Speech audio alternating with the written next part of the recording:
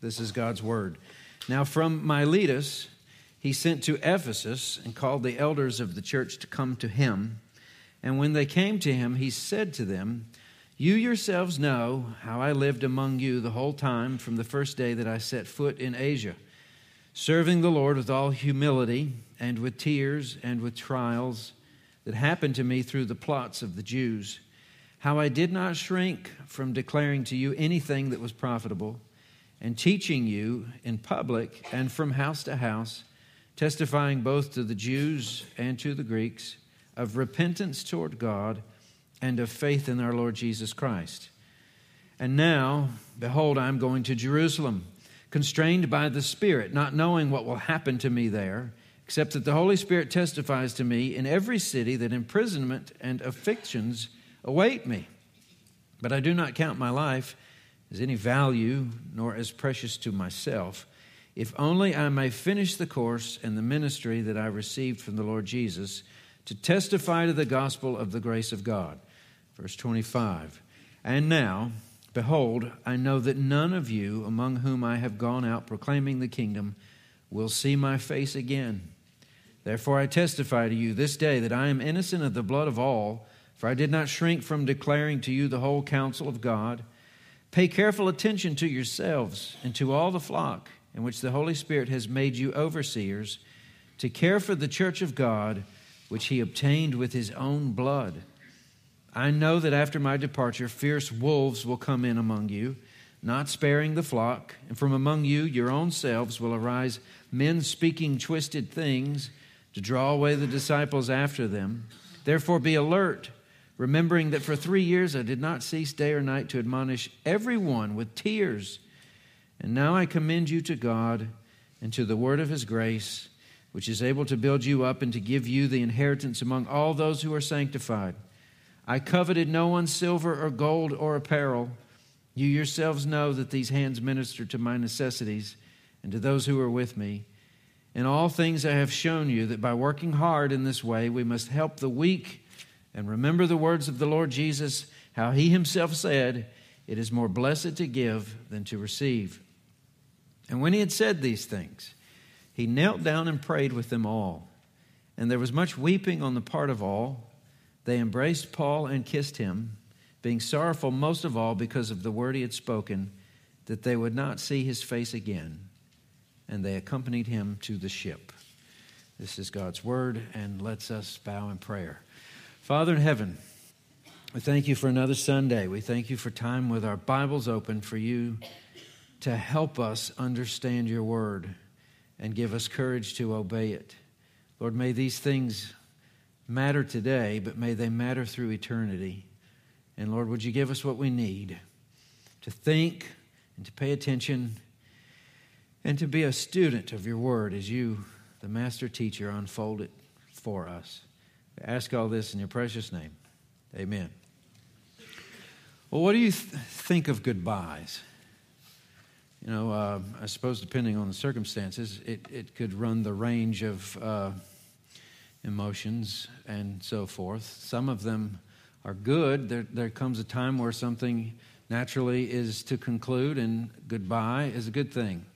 Maybe it's your house full of grandkids for the week. There's time that goodbye is nice. They'll come back, but you need your breath. You want the remainder of your afternoon to yourself. But other times, maybe goodbye is sad. Maybe it's final. We talked about this a few weeks past, and I've had my own trial by fire as well. One of the worst pains in all the world, and the agony associated with it is wanting to be with someone that you can't. And we're going to look at another thing in life that is very, very difficult, being misunderstood.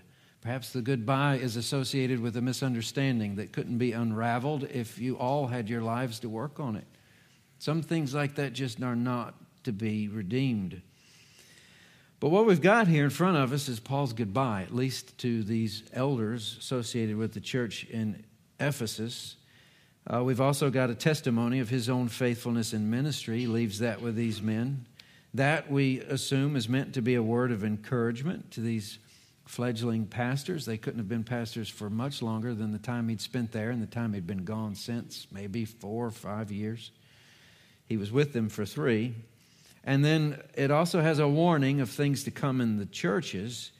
Though Paul would not know this and Ephesus would not know this, they show up in the book of Revelation as the church that lost their first love. And then by the 2nd century, there's a renewal, a revival, and it's back on track. But there's this warning, and in the providence of God, it's well placed. If you're looking for a way to organize this paragraph that completes chapter 20, you could say that Paul starts with his past, his time with them in Ephesus.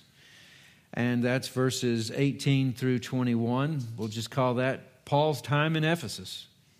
And then you've got some future after the past. And this is verses 22 through 27. That would be his description of the road ahead. He plans to go to Jerusalem. Then in verses 28 through 35, his word to the elders has everything to do with the present moment in which they're existing. So it's not past, present, future. This outline is past, future, present. And then he signs the whole thing off with verse 36, 7, and 8. That's the farewell. In summary, takes place on a beach, and they get him on his boat, and they don't see each other ever again. Now, we start out with him in Miletus, and we finished last week with them leaving for Miletus. Paul calls the Ephesian elders to come to him there at Miletus. And we learn from a good map that Ephesus is about 30 miles north of Miletus. So as the crow flies 30 miles, as they say, I always wondered, is it just crows that fly from point A to point B in a straight line and other birds meander and wander around? I don't know. I've seen crows goofing off and crowing. They don't always fly from point A to point B. Point being, because the road between these two towns, 30 miles as the crow flies, it's quite twisted and would have required at least 3 days tops for a runner messenger to go get them and for them to come back. Maybe it was more than 3 days, but it would take a while, but not anywhere near what it would be if Paul himself were to travel to Ephesus and then back down to Miletus for the boat. So it's necessary that they come to him rather than he go to them. And before we get too far, this passage, being a very important passage, one of my favorite passages, not just in Acts, but in the New Testament, there are a lot of things that we could camp out and talk about for some time. But I thought before we got too far, a few introductory points, useful, interesting factoids might help. Something for everyone. First of all, this is the only speech in Acts that is addressed to Christians. That sounds strange. You've got Paul, he's a pastor, but all the others so far were evangelistic. They're lost people he's trying to win, convinced that Jesus is the Christ.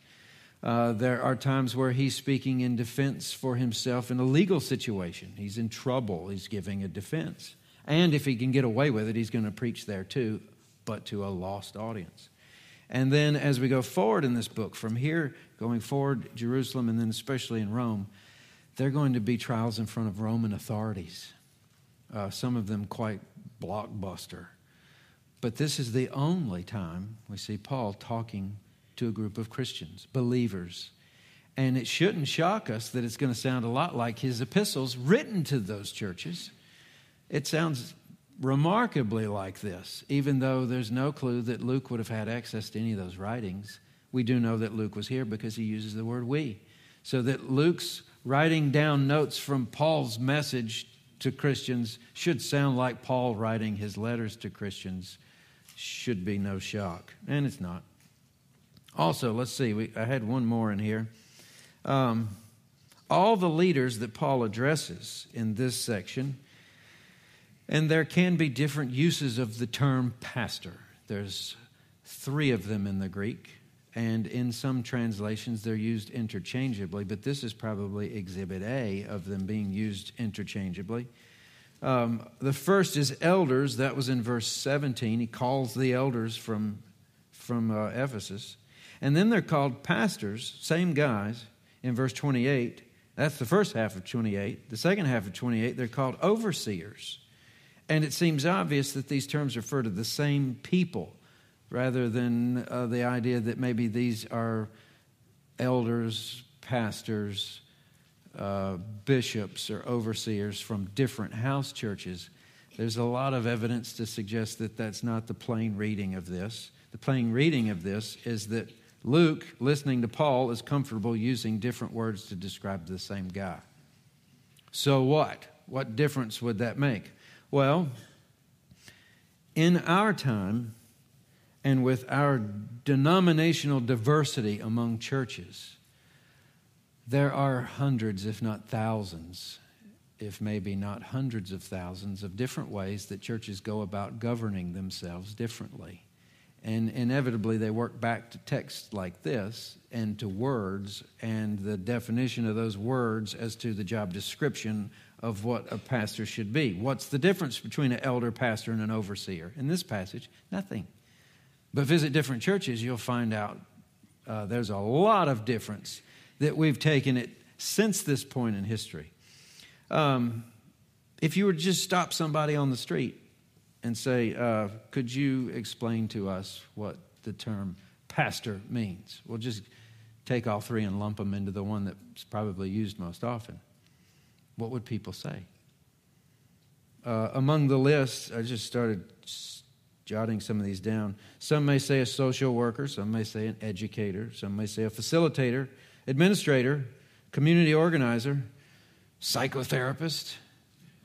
But who's going to take the microphone from the late night television guy and say, oh, that's easy, they shepherd the flock of Christ, the Son of God? That's what the Bible would say that this word means. In fact, this passage says that that's what all three of these words mean.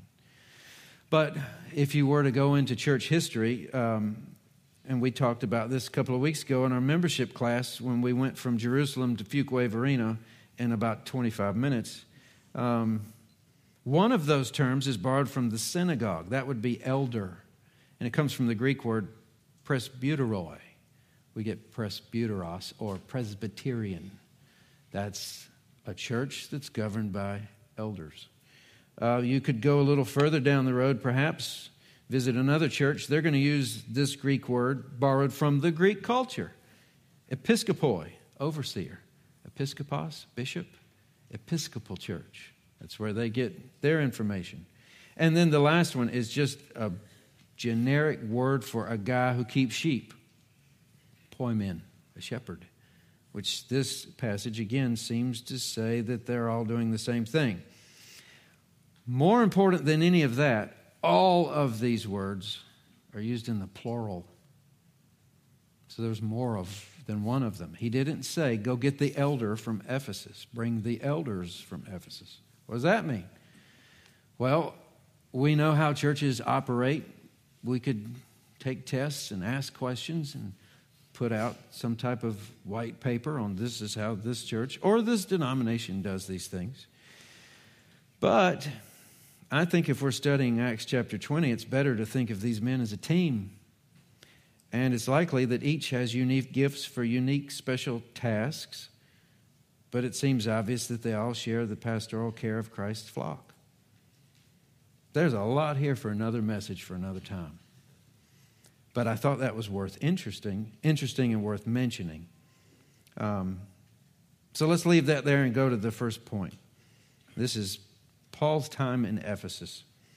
And verse 17 is preliminary. 18 is where we get to the story or the account. And they came to him. That's the delegation from Ephesus. He said to them, once they got there, you yourselves know how I lived among you the whole time, from this day to the first I set foot in Asia, serving the Lord with all humility, tears, trials. I did not shrink, declaring anything that was profitable. I taught you in public and from house to house, which is privately, testifying to both Jews and Greeks, same message, repentance towards God and faith in our Lord Jesus Christ. The way he goes about that, is that the way you, if you're going to meet some colleagues, we'll use that word, you spent 3 years together, maybe there's been some turnover, maybe there's a guy in there you don't know, you get acquainted, there's introductions, but for the most part, you know them, they know you. You've been gone for about a year or so. and you start out by saying, you know the way that I operated when I was with you from the first day until the day I left. What does that mean? It means there's been a smear campaign afoot in his absence. It's obvious that he's trying to clear some misunderstanding by appealing to their memory of what went on when they were together. He mentions his humility, if you saw that there. Probably more his humiliations. They saw what had happened to this guy that would, to strange eyes, look ridiculous. He mentions his tears. He mentions his trials. He mentions the plots of the Jews who wanted to kill him, and his faithful teaching and preaching. All of those things are important, public and private, boiled down to the same thing no matter who the audience, repentance and faith. So, appealing to their memory is about all he can do, right? At a certain point, when misunderstanding is present in a room, you just work off your experience and see if this sounds anywhere close. There's a certain amount of things you can do to try to clear the air, and then working past any of that really just brings a bunch of diminishing returns. The worst thing about being misunderstood is the fact that it's hard to fix that once someone's come to a conclusion based on whatever they use to get to it and what's actually the truth. And it seems the more one wants to clear one's name, the more desperate they sound and maybe the more pitiful their case, and it works against them. But with him, he just says, hey, you were there. You heard what I said. And we can backtrack to all the other places, and it seems to be the same stuff. It's the same message to the same two groups of people. Paul's reputation in what Luke has given us is impeccable. But there were those people that went behind him, seeing if they could ruin everything that he touched. So, what happens from this point going into the next? That was his past, and we'll come back to all these and make an assessment at the end. Looking toward his future, if you see in verse 22, he goes from the language of using, you know what it was like 3 years ago. You heard what I said. You saw with your eyes. Now he goes from you know to I know. I know this is what I'm looking at, and this is where I'm headed. Look at verse 22. And now, behold, I am going to Jerusalem, constrained by the Spirit. It's interesting. Then in 23, the Holy Spirit testifies to me that imprisonment and afflictions await me. All right. We'll have to look at that. Only if I may finish my course. Now, behold, I know that none of you will see my face again. I'm skipping over the high spots here. Therefore, I testify to you this day that I am innocent of the blood of all, for I did not shrink from declaring to you the whole counsel of God. This is the second time he said he didn't shrink from something. First one was he didn't shrink from preaching or suffering. Now he's not shrinking from declaring the whole counsel of God. But if that's cool, the first one's confusing. You're saying here that the same Holy Spirit who warns Paul in every town of hardships and imprisonment is the same Holy Spirit that compels him to keep going headlong right into the middle of it. Jerusalem's not going to be a fun trip. If you ever got mixed signals from the Lord or your Bibles, wait a minute here.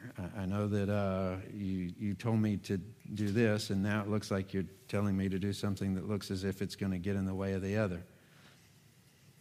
Sounds a lot like parents, doesn't it? All right, son, this is what you got to do. Well, you told me last week I should never do that. Well, last week you were a different man and I was a different father. I'm messing with your head on purpose. It's called life. Right? I mean, sometimes we do stuff like that. But the Bible's not without its contradictions. What in the world does it mean? Abraham, you're going to be the father of multitudes. Well, my name's Abram, which means like father of some, which is even stupid because I don't have a son at all. And then once he's given the son, I want you to go sacrifice him on that mountain over there. How does that make sense? It has to do with faith, and it has to do with stepping out. But at the end of the day, practically speaking, pastor's 2 cents worth. He knows a lot that he just doesn't tell you. Because if he did, it would ruin the lesson. So it seems. So that's going on with Paul the Apostle. We'd love to think that he was sure and he knew everything before it happened, but no, he knows it's going to hurt, and he's going anyway. Maybe that's how he seems to know that he won't see these men ever again. So I'm reading that. I'm thinking, how do you know? Maybe you wind up. Maybe there's a Walmart somewhere in Rome, and you'll bump into each other. Perhaps. That seems to be where I bump into so many of you. This is not like where I came from. There's only one Walmart. Pick which Walmart you want here. If we keep moving, he's solemnly sure that he's innocent of everyone's blood, again, having not shrunk from delivering the message of salvation in its fullness. Maybe this goes back to some of that smear campaign. I don't know. But he says it a lot. Remember the time he's mad and he ripped his clothes and he said, y'all's blood's on your heads. It's a reference back to the Old Testament with the watchman. If someone invades in the night and the watchman doesn't blow the horn, then the blood is on the watchman's head. He didn't sound the alarm. But if he sounds the alarm and nobody gets out of Dodge, the blood's on their heads. They heard the alarm, but they didn't do anything. Same with the gospel. So he's talked of his past and he's talked of his future, giving them some expectation of where he's headed and what he's going to do. But what he'll do now is tell them what they should do in the present. How many of you think that's pretty good? Every now and then you make a little application along the way. If you have your past situated, you can own your past. None of us like all of our pasts. Some of them are riddled with mistakes. They make us who we are. But when you can get to a spot where you can get a good handle on your past, and then you have a plan for your future, at least a sketch. I expect to do this by this certain, the Lord may come back. He may providentially hinder you, but you've got a plan. If you've got a plan in the future and you understand your past, then you should know what to do with right now. Correct? Do you think our culture has figured this out? Do you think we know what we're doing right now? Because if you don't grasp your past and you don't have a plan for your future, the best case you could wind up with is drifting. And drifting might be a lot of fun, and you can consume a lot of great stuff America has to offer. But at the end of the day, you will have a mountain of regret, because that's not the purpose for which you were created. That's not purpose at all. God created you for a purpose. How is this guy from last week driven to the extremities, but then laid back as anyone could ever be at the same time? Because he was mastered, which means he's able to master his circumstances. It's quite someone to look at and learn from. But I think that works. So he's told them his past, his future. Now they're going to talk about the present. So here's what you do. Verse 28. Pay careful attention to yourselves and to all the flock. He's talking to pastors here. There's the flock, but his first matter of business is to take care of yourself. And then all the flock in which the Holy Spirit has made you overseers. We'll come back to that in a moment. Who made the overseers? The Holy Spirit made the overseers. And for what? To care for the church of God. And this is the passage or phrase that has no bottom, which he obtained with his own blood.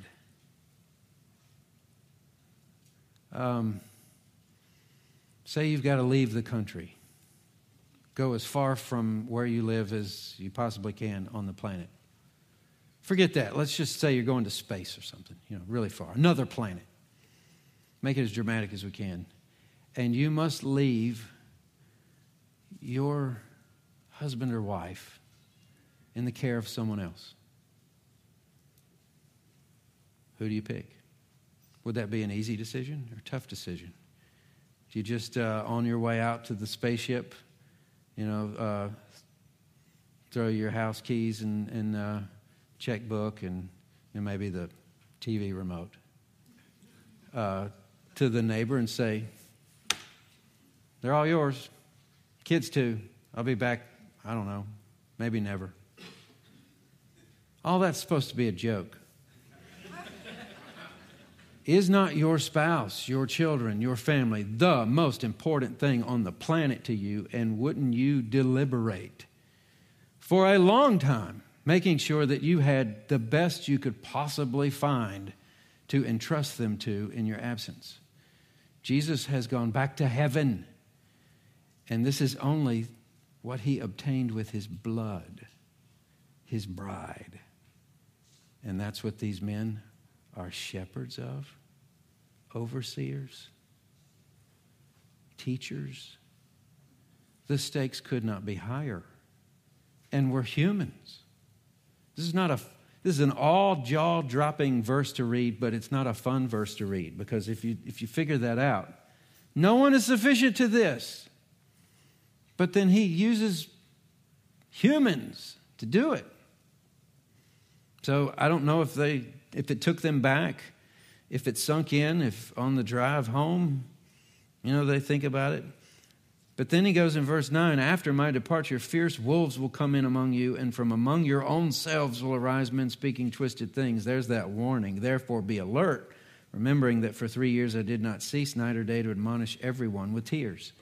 Everyone with tears. So the alertness necessary to keep the wolves away involves emotions down to nightly and daily admonition and complete with tears. All right. One of those, or each of these, hangs on another. It's like links in a chain. So if you want to know verse 28, 29, 30, 31, it's very simple. If you can't care for yourself spiritually, how can you care for anyone else, much less the bride for which Christ died? And that's a tough one. My dear wife here hasn't had a warm meal since, 16 years. Why not? Because there's kids in the house to cook for. And there are times where I say, baby doll, you're going to need to eat something. Now that we're expecting another, that's taking care of itself. I can work out of that when I get home. We do drive separately. But the point I'm trying to make is every now and then it's important to remind ourselves, if not each other, you can help someone to the detriment of yourself. You can wear yourself out. Pastors can burn out. Pastors can burn out their volunteers. We have our limits. And if we starve ourselves spiritually, what good are we spiritually to anyone else? So he makes sure that they pay attention to this. No church ever rises above its leadership unless, of course, the church is throwing out that leadership because they don't have any leadership. But God help the church whose leadership neglects the care of its own souls. And you probably won't know it's in trouble for a while. And then when it starts to show, it'll probably disintegrate and quickly. But they're also to pay attention to the flock. Pay attention to yourself so that your flock has you and a healthy you. What else is a shepherd to do but to tend the flock? I mean, it's not complicated. Feed them, protect them from whom? From wolves. Which kind of wolves? Wolves that are on the outside trying to get in, and every now and then wolves on the inside trying to destroy everything, having gotten under the fence. And who is this flock? Again, the bride of Christ, which he obtained with his own blood. And a calendar year of Sundays wouldn't be enough to plumb the depths of those words. Verse 32. He's going on again with the present. And now I commend you to God and to the word of his grace.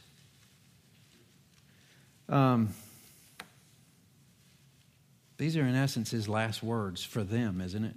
I think we make a lot out of last words. I don't remember my daddy's last words to me because in handling things and in and out of the house, I had expected more time. I wasn't paying attention to what was said to remember the ones that would have been last. My brother remembers his. My sister remembers hers. My mother. I'll love you with whatever I've got left. was his last to her. She got the best ones. But are they more important, or is it just that we fixate on them? But I think out of everything that he says here, he's leaving, I commend you to God and to his word of grace. God is real, and he saves sinners. That's what I leave you with. If that's not enough, I have nothing left to give. That's it. That's what you've got. That's what you share with the world. If you don't share it with the world, nobody will share it with the world, because nobody has it but the church for which he died. God and the word, the message of his grace. He said, I coveted no one's gold or silver. You know that my hands ministered to my necessities and to those who were with me. Maybe that's part of alleviating misunderstanding that may go into questioning what his motives were. All these things I've shown you, that by working hard in this way, we must help the weak and remember the words of the Lord. How he himself said it's more blessed to give than to receive. You know, that's not found in the scriptures, except for here. And I think it'll fit with what John said. And Jesus did many other things which are not written in this book. If Paul's saying Jesus said it, I'm sure Jesus said it. But what he's trying to say is there's more than just the teaching and the preachings. There's stuff that needs to be done. And we're doing that stuff because it's better to give than to receive. And then what is able to build up one, such that the inheritance they look forward to is nothing less than those who are found spotless before the God of the universe. If you look back at that passage, I commend you to God and to the word of his grace, which he is able to build you up to give you the inheritance among all those who are sanctified. If God's got a family he's prepared a place in heaven for, and they have what he has. You know how inheritances work. You get what your family has. It comes to you. This is the whole ball of wax. This is a cattle on 1,000 hills. How do you get it? Well, it's found in the knowledge of God and the message of his grace. None of this is rocket science. There's no higher goal. There's no higher reward. There's no better purpose. And then over against that idea is what it's kind of like a contrast. You got this inheritance of wealth, but down here on earth, y'all remember, I didn't take anything from you. I supported myself by myself. So we're left with verse 36, 7, and 8. And that's the close. When he said these things, he knelt down and prayed with them all. And there was much weeping on the part of all. They embraced Paul and kissed him, being sorrowful most of all because of the words he'd spoken, that they would not see his face again, and they accompanied him to the ship. I know at some point it'll probably become a stretch to keep looking at life, but you tend to look at life through where you live, right? I think it's quite natural that the thing that seemed to upset them the most was when they found out their time with him is up. Don't we seem to abuse relationships when we think we've got all the time in the world? Oh, yeah, we'll get together. It'll be fun. They write songs about that, right? Was it Cats in the Cradle? I hate that song. Every son and father hates that song because it's an indictment. Now, this man's a mover and a shaker. We talked about it last week. He never stays anywhere long. But when he's there, it's real. And in this case, the time is up. So, yeah, sorrowful most of all because of the word he'd spoken, that they would not see his face again. And they accompanied him to the ship. I wish I had imagination, or at least a picture of the beach and what the dock might have looked like, and these men sitting on it, and what everybody doing their thing thought, what are they doing over there? Was this a Amway get-together or something? I heard they were church people. But what we've got, if you boil all this down, and here's how we'll try to put this in the position of a what's in this for me.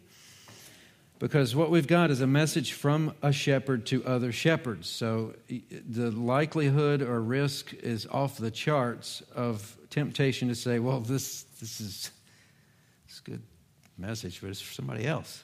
It's not for me. I'm not a shepherd. I mean, technically speaking, you could say there's three of us in this room who are paid so that we don't have to work with ease, so that we can be busy here. That wasn't what Paul did, but Paul was the one who argued for that. He said, give them double honor. Find out what honor is and double it. But then he never took it. He never took it just because it might be a stumbling block. But what do we do for people reading Acts 20 who say that they're not a shepherd? I would simply say, well, you're a sheep, right? And even shepherds need shepherding. So I think we're all in this. And if you think about the ramifications or implications of shepherding as a sheep, well, yeah, that applies to you too. You want to do this the right way. So if we can say this about shepherds directly and sheep indirectly, as they benefit or suffer accordingly, let's recognize at least a few things that just seem to shake out easily enough if we put this in a box and do some shaking. First of all, a shepherd's ministry has its misunderstandings. If you don't like being misunderstood, do not go to seminary, get trained, and think you'll enjoy shepherding a flock. It is rife with this misunderstanding, and that shouldn't shock anybody. It's the same anywhere. If you got a bunch of people looking, how many of you, if you tomorrow when you get to work, found your boss man and said, hey, have you ever been misunderstood? Did you like it? They're going to say yes and no. It's kind of part of life, but some people think that in churches nothing bad happens and no one ever misunderstands each other. I think we do it regularly because of our humanity, our fallenness. It's just the way we are. Sometimes I'll write letters to young men, especially to put in a bag with other letters that go with them off to their honeymoon and the rest of their life together. And one of the things I try to say in there is, hey, go easy on people, because we regularly and routinely just flat out misunderstand one another. Don't take it personal.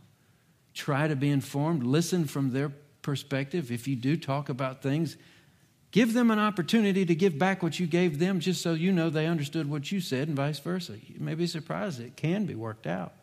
But it'll always be a problem. And Paul had it in bushels. I thought about all kinds of ways I could explain this just from being a pastor's son and the stuff that my father went through and we had to watch. It'd be fun to tell you. But a lot of these people are still alive. So I'm just going to leave it at that. Ask me later and I'll tell you, but not while something's recording me for time immemorial, right? But we lived it and just absorbing it most of the time. Paul appealed to their knowledge, their memory. If that doesn't work, sometimes that's all you've got. You just give the rest to the Lord. Also, we can say that shepherding involves tears and trials. And again, I'm here to testify that most of that doesn't get credit. It doesn't necessarily deserve credit. It's nothing special. But most of it's done in the background. It's usually after a minister is in glory that people start talking as to what they did and how they changed their lives and helped them through struggles. All while the rest of us thought, well, they're good for nothing. I can't find them, or they won't answer the phone, or blah, blah, blah. If it's a shepherd doing a shepherding job that's probably dirty and might be smelly, they're out in the field with the sheep. Or they're studying so they can feed the sheep. But it's massive amounts of misunderstanding, and there are tears, and there are trials, most of which are hidden in the background. We could also say that's as plain as anything in this passage. The Holy Spirit makes the shepherd. Seminary doesn't make shepherds. There's a lot of people who go to seminary that don't wind up shepherding. The Holy Spirit does that. He calls them, equips them, gives them things that they readily admit they don't have, and they don't know how this even works sometimes. If it weren't that way, what would be the opposite? Shepherds make themselves.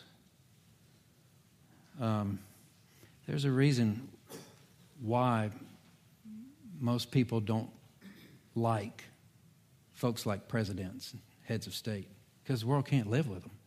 A guy who says, qualified to lead the world's most powerful nation. Yeah, I can do it. Absolutely, I can do it. Really? No man can do that. But some do. But you can, this is where one person says that's the most humble thing I've ever heard, and the other says it's the most arrogant thing I've ever heard. Back to misunderstanding. But the Holy Spirit makes shepherds, and we're thankful that He does. So with those things said, I think they're clear enough. I thought maybe it'd be helpful to just take a shot at, okay, when looking for a shepherd, because this could be looking for your teaching pastor, this could be looking for an administrator, this could be looking for a director, but if you're going to attach the word pastor, which means shepherd, to that designation, this passage and others gives us insight into what we are looking for. You don't want the hireling that when trouble comes leaves the sheep are scattered, you've got a mess. The world is full of people that will do whatever you tell them for enough money. Ministry is not what that's all about. But from here, let's just take a stab at something. Look for one who doesn't shrink from suffering. And this is one of those things where you should have looked further than myself. I shrink from suffering. I shrink in the presence of suffering. I know better than to run from it. It's not fun. It takes things out of you you don't even know that you have in there for it to take. But when weeping with people who've lost as you've lost, that's shepherding. You can't run away from that. And it'll take a while to know a young man in order to know whether or not that's what happens. Remember we talked about John Mark. Paul said, he's not going with us on the second trip. He abandoned us. He shrank from whatever was scaring him. And then later he was useful. There's redemption for that. But it's something to look for. That's what Paul tells us. I didn't shrink from suffering. Also, look for one who doesn't shrink from telling the truth and the whole truth. That's the second thing he said he didn't shrink from. I told you what was true. I didn't shrink back from it. I told you the whole thing. Unadulterated truth. There were plenty of times it could have went a lot easier for Paul if he'd have just sidestepped something ever so slightly. His professors probably wouldn't have even noticed. He made sure to tell them absolutely. And there's a big difference between truth-telling and speaking with no thought. You might have a friend or something that speaks often with no thought, but then says, well, I'm just telling the truth. No, that may well have been true, but the way you said it was deplorable, and nobody cares past that point. There's something to be said about telling the truth and then just speaking with no thought. That wasn't Paul. He wasn't half-cocked. He knew exactly what to do and the pain associated with it. Look for one who knows his calling. What was Paul's calling? Teaching and testifying.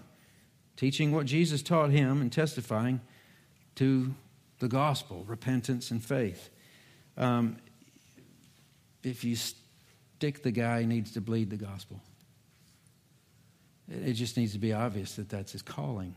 That he might not be the guy in Walmart to just climb up on some display and start screaming out loud. Now, that's a quick way for a free ride to jail. But when it comes down to it, somebody asks a very weighty question. It's not going to be that psychoanalyst we talked about that shepherding might be. No, he's going to show you in Scripture. Here's what can help. Look for someone who will take responsibility first for himself. Then I wrote down, burnout is usually one's own fault. Because at the end of the day, you are the only one that has command over your yes word and your no word. I wish it was different. But if I can't say no and overbook myself and shortchange my family as a result, I'm considered worse than an infidel, says the same book that I'm studying to make sure I have something to say at 10:30 Sunday morning. This one's tough. You'll have to find a guy who knows how to protect himself from himself. It's dreadful. And where does the misunderstanding come in with this? All right? I'm in trouble. I can't get this all done. I'm going to have to say yes, yes, no, no, no, yes, absolutely yes, and absolutely no. Out of that whole equation, you got about 50% of the people that think, why not? Right? And the other half, he's my man. Then go to the next week. Reverse it. Will the people that hated you love you and the people that loved you hate you? Depends on how long their memory lasts. And we tend to hang on to the good stuff, and we don't, do we? We tend to forget the good stuff, and we tend to hang on to and stew over the bad stuff. Half of this stuff will work in your marriages, by the way, if you're not enjoying yourselves. Look for one who'll run off the wolves. Hire a guy to come to your church and run off wolves. Well, we like that wolf. And that wolf is my husband. That wolf was so-and-so's, That wolf gives a lot of money. What do?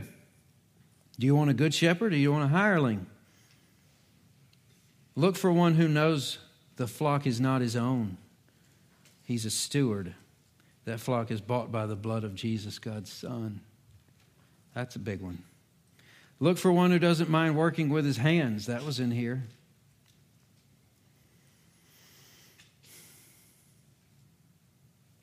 I think if I was in charge, I'm not, I would write some courses for seminary.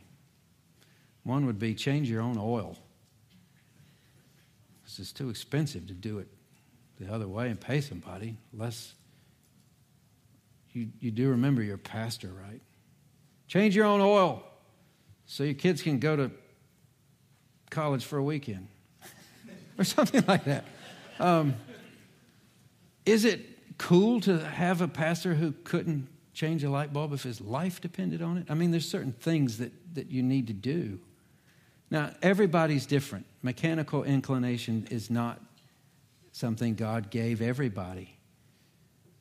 But self-sufficiency against the dynamic of people you're working with and the gospel that you're preaching, don't ever let that become a stumbling block such that the guy's always needy, everything's broken, his life is full of drama, he's always ready for a bailout or a handout. And where churches are loving and they take care of people that way, you could go on for months or years with other people not knowing they're feeding a problem. There's a reason why Paul said, I work with my hands. And then look for one who knows when it's time to say goodbye. I don't know how he did it. Every little church I ever got attached to, I wanted to stay. And moves that I've made came with much planning or with things I did not foresee, and the Lord took care of it manually. But there comes a time where the purpose for which you're in a place expires. Maybe that's just because you're different and they're different, or someone else, or you going over here, or you've been around long enough that the clock is the issue. With my father and his almost 30 years in Virginia and your previous pastor with 30 years here at Wake Chapel, there was one similarity between the two. There's lots, but one particularly to me. The Lord took the very gift that he gave them to do their job away before they left this earth. And the withdrawal of that gift necessitated the end of their active ministry. Because they couldn't do what they'd done in the past. Figure that out. Why is it that way? I don't know. I'll ask when I get to heaven. But there must be some wisdom and some structure to help people understand when it's time to say goodbye. And then this last one. Look for a shepherd who can leave his tears on a beach. At a certain point, life just gets you in a position where you just quit trying to wipe them or hide them. I mean, it's either this thing is real and these people are real and the stakes are real and heaven is real and your emotions respond accordingly, or you've got a hireling that just is somewhere else, but he's not there. When it hits the fan, I want to be on the beach with the shepherd who'll cry with me or cry together. I don't know what it'd be like to walk past those guys after they left and look at tears on a beach. But whatever it is, I want it. I want a ministry worth that hurts when it's over, is miserable in the middle, is full of misunderstanding, and is for the purpose of caring for the business for which Christ died. Where are you going to find a job like that? Where are you going to participate and volunteer in a mechanism like that? Where are you going to be able to lay your hands, your eyes, your ears, your heart, your senses on eternal words of truth in community with people who can be strong on the day where you're weak, and you can be strong on the day that they're weak, where at a certain point, the message is over. I think we've come to that point. I'm trying to do better with the end of sermon rambling. You can pray for me in that regard. But folks, I wish we could spend a month in this passage, because it just, at this point in my journey, speaks to me. I look up to this man and these other men and am completely and totally thankful for the Lord beyond words to what I see as far as a team aspect of this. The one-man band, no such thing. And as this church grows, we'll need to bring on some more shepherds and broaden that team. And you can be in prayer for that. And I would beg you to do so. And along the way, the Lord will give us passages like this to help us understand, help us make decisions, help us care for one another, and to prepare us for glory. But with that said, let's us bow our head in prayer. Father in heaven, we thank you for another passage in Scripture, one that needed a fair look to break it apart and to see what's in there. Lord, there's a lot in there.